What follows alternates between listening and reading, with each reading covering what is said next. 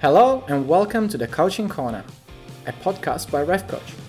We are Jack and Ale, and on this podcast we provide short, educational conversations about refereeing to help officials improve and enjoy the game they love.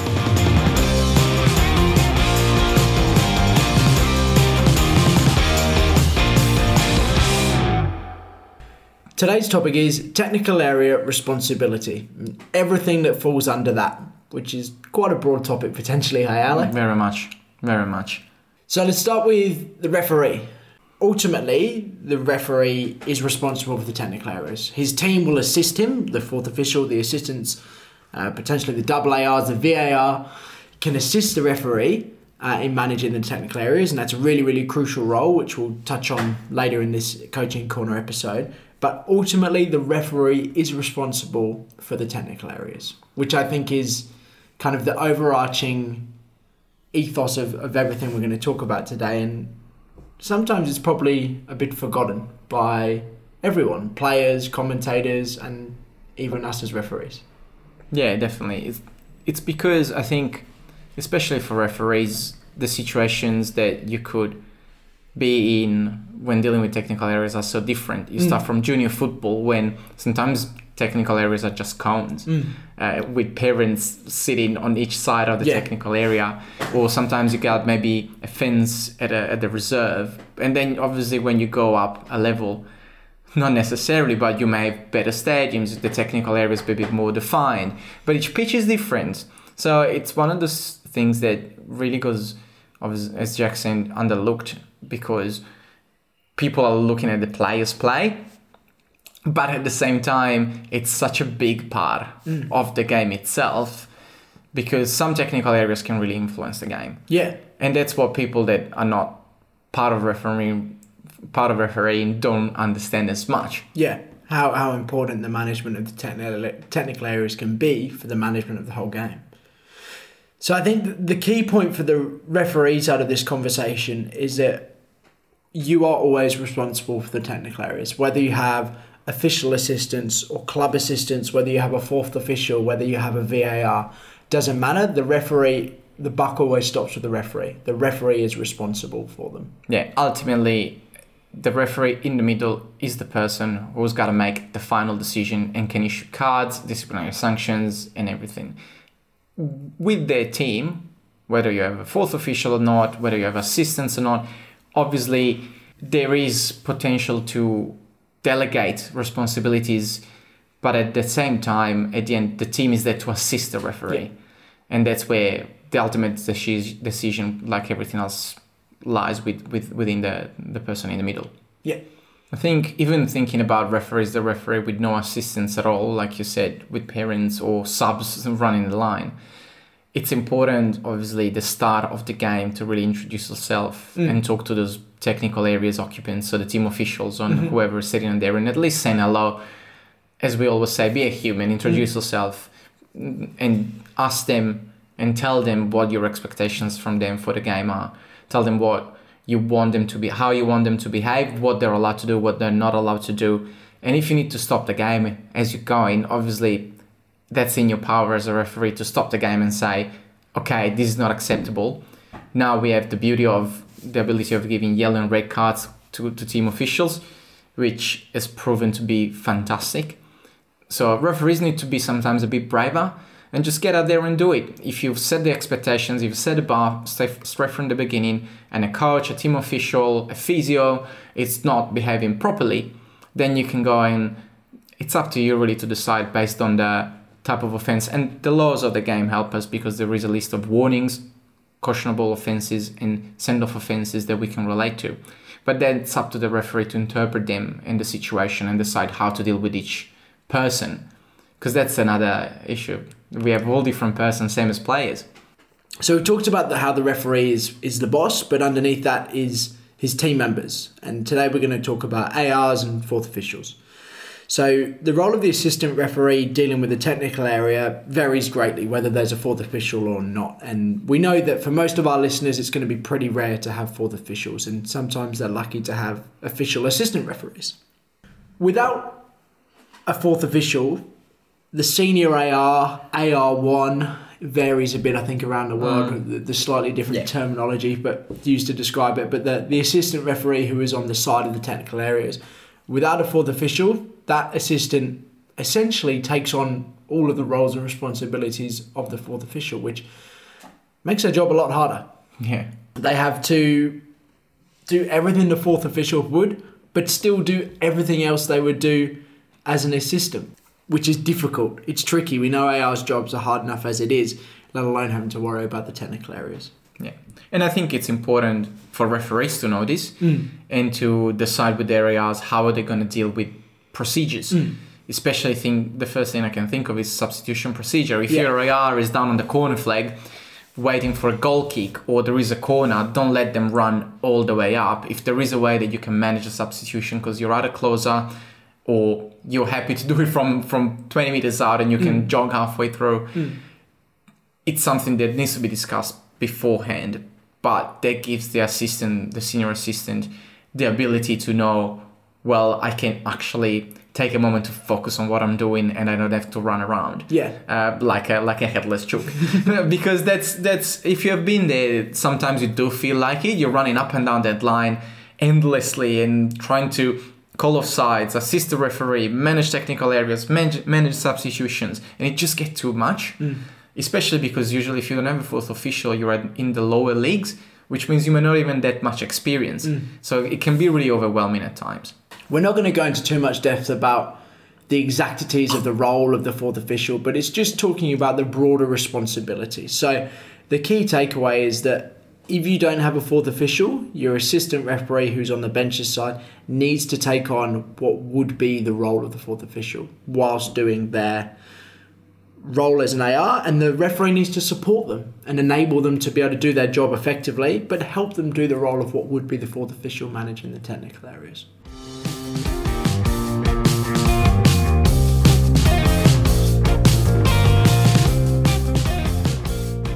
Now we'll talk about the role of the assistant referee with the fourth official. So obviously, as we've just said, it's the opposite to what we just said. It's a lot easier doing it without. In theory. In good theory. Very true.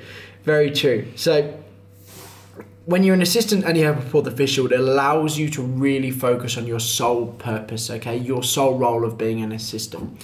Focusing on those really tight offsides, focusing on providing great information and communication to the referee, etc., etc. But having said that, there's still some crucial roles the assistant will play in managing the technical area. And this is really dependent on the situation, because there's so many factors that obviously are out of our control that can affect how we behave when we are an assistant referee with a fourth official. There's going to be sometimes where you are at grounds where the technical areas are so far apart from each other that you may still have to take on the management responsibilities. So because the fourth official is 50 meters away from one bench rather than the other, there's going to be situations where you have drinks breaks and a fourth official may take one technical area and you may have to take the other. Obviously, these are all things that are worth discussing before the game. Because then you are going to be prepared to fulfill your roles at your best. Yeah, and just communicating about them during the game. Like as a referee, I wouldn't expect to talk about these things in my pre-match instructions, but you know, the fourthie and the assistant can talk about it when they're getting changed or when they're warming up or whatever that may be. It doesn't have to be such a formal procedure, or even as simple as when you're out there and you're the fourth official and there's a drinks break, you just say to the AR, hey, I'm going to take this team to my left. Can you look after the team to the right? Simple as that. And that's one really good example of how the assistant can still assist with the management of technical areas, even though there's a fourth official. Absolutely. And I would dare say that when you are an assistant, the senior assistant, and there is a fourth official, you may not have as many responsibilities managing technical areas, but you have one extra responsibility, which is talking more with your fourth official if needed. Because sometimes, especially if there's no communication gear, but even if you have comms gear, it's important to understand that sometimes your fourth officials may not be either totally aware of what's going on one bench, on one technical area, or also they may not have as much experience.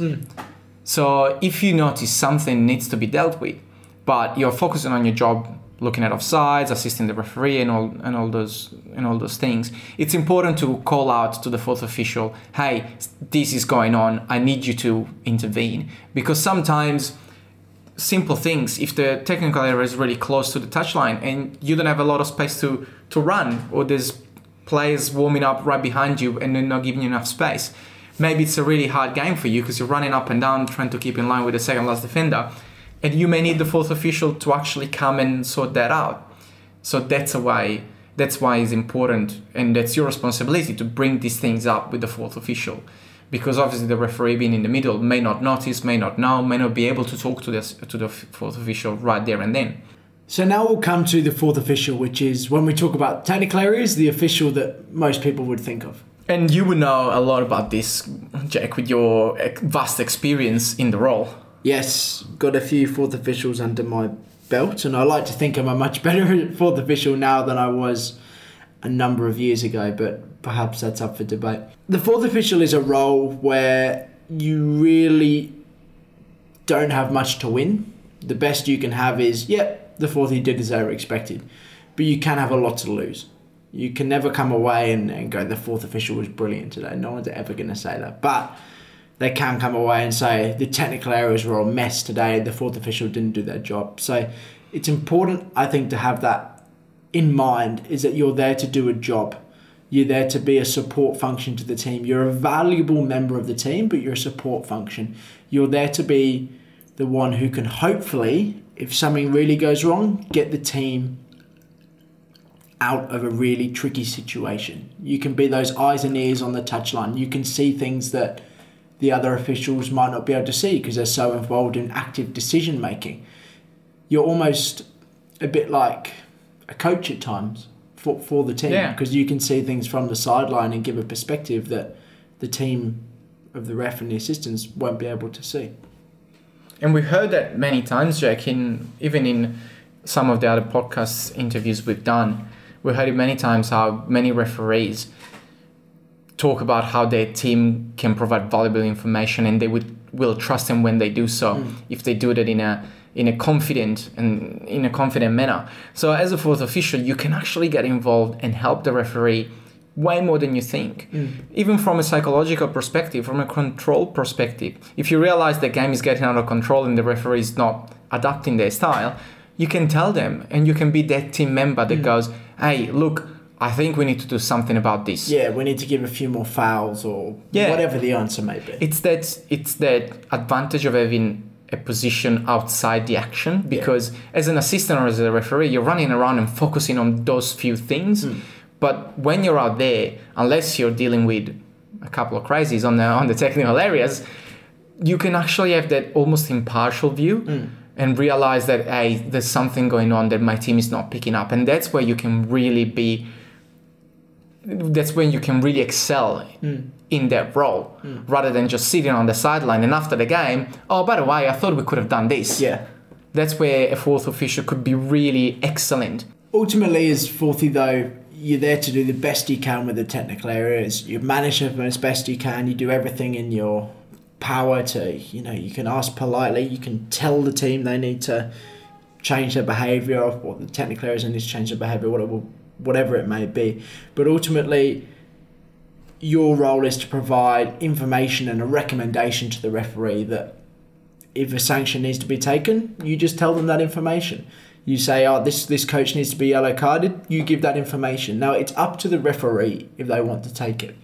Perhaps the referee wants to manage it in a different style, and that's okay. The referee is in charge on the day.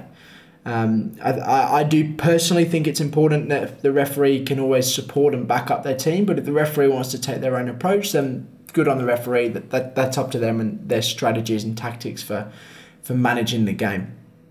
And it all ties back in quite nicely to where we started, that no matter who is on the game in terms of the team of officials, the referee is always the one who has to make the final decision. The fourth official can do their role, provide recommendations, provide information, but ultimately it's on the referee to make that decision around sanctions and key decisions in the game. And that's very important. And it's a similarity that fourth officials have with assistants, because we always talk about how assistants have to adapt to how a referee is managing a game. It's the same for a fourth official. But that doesn't mean just knowing what to call, when to call. It also means knowing how to speak to a different referee, because there are going to be referees that are going to be more open to your opinion, but some they may want just an opinion. Some instead they may want an actual fact. They may appreciate more if you told them this has to happen 100%. That's what has to happen, without saying I think. And that depends on the person. So that's another thing to consider as a fourth official if you want to be valuable to your team. Understanding the person you're refereeing with. So to summarise what we've talked about today, it can be broken down into a couple of key points. The first one being a theme that's run throughout this, that the referee is the final decision maker. And that's with regard to basically nearly everything on the pitch, but with the technical areas too. For assistant referees, the role can change a little bit, whether a fourth official is involved or not. Without a fourth official, the senior assistant on the bench's side has a lot more responsibility, and the referee needs to help the assistants do that job. And finally, if you're lucky enough to be refereeing with a fourth official, you are a fourth official, you are responsible for the technical areas. That is your job, as well as to provide information to the team and help them out where you can. If you enjoyed this podcast and would like to hear more, hit the subscribe button. For more referee education, join our Facebook group and become a RefCoach member for free at refcoach.org. If you like the work we do, you can support us by purchasing a RefCoach whistle to show that you are part of the RefCoach community when you're out on the pitch.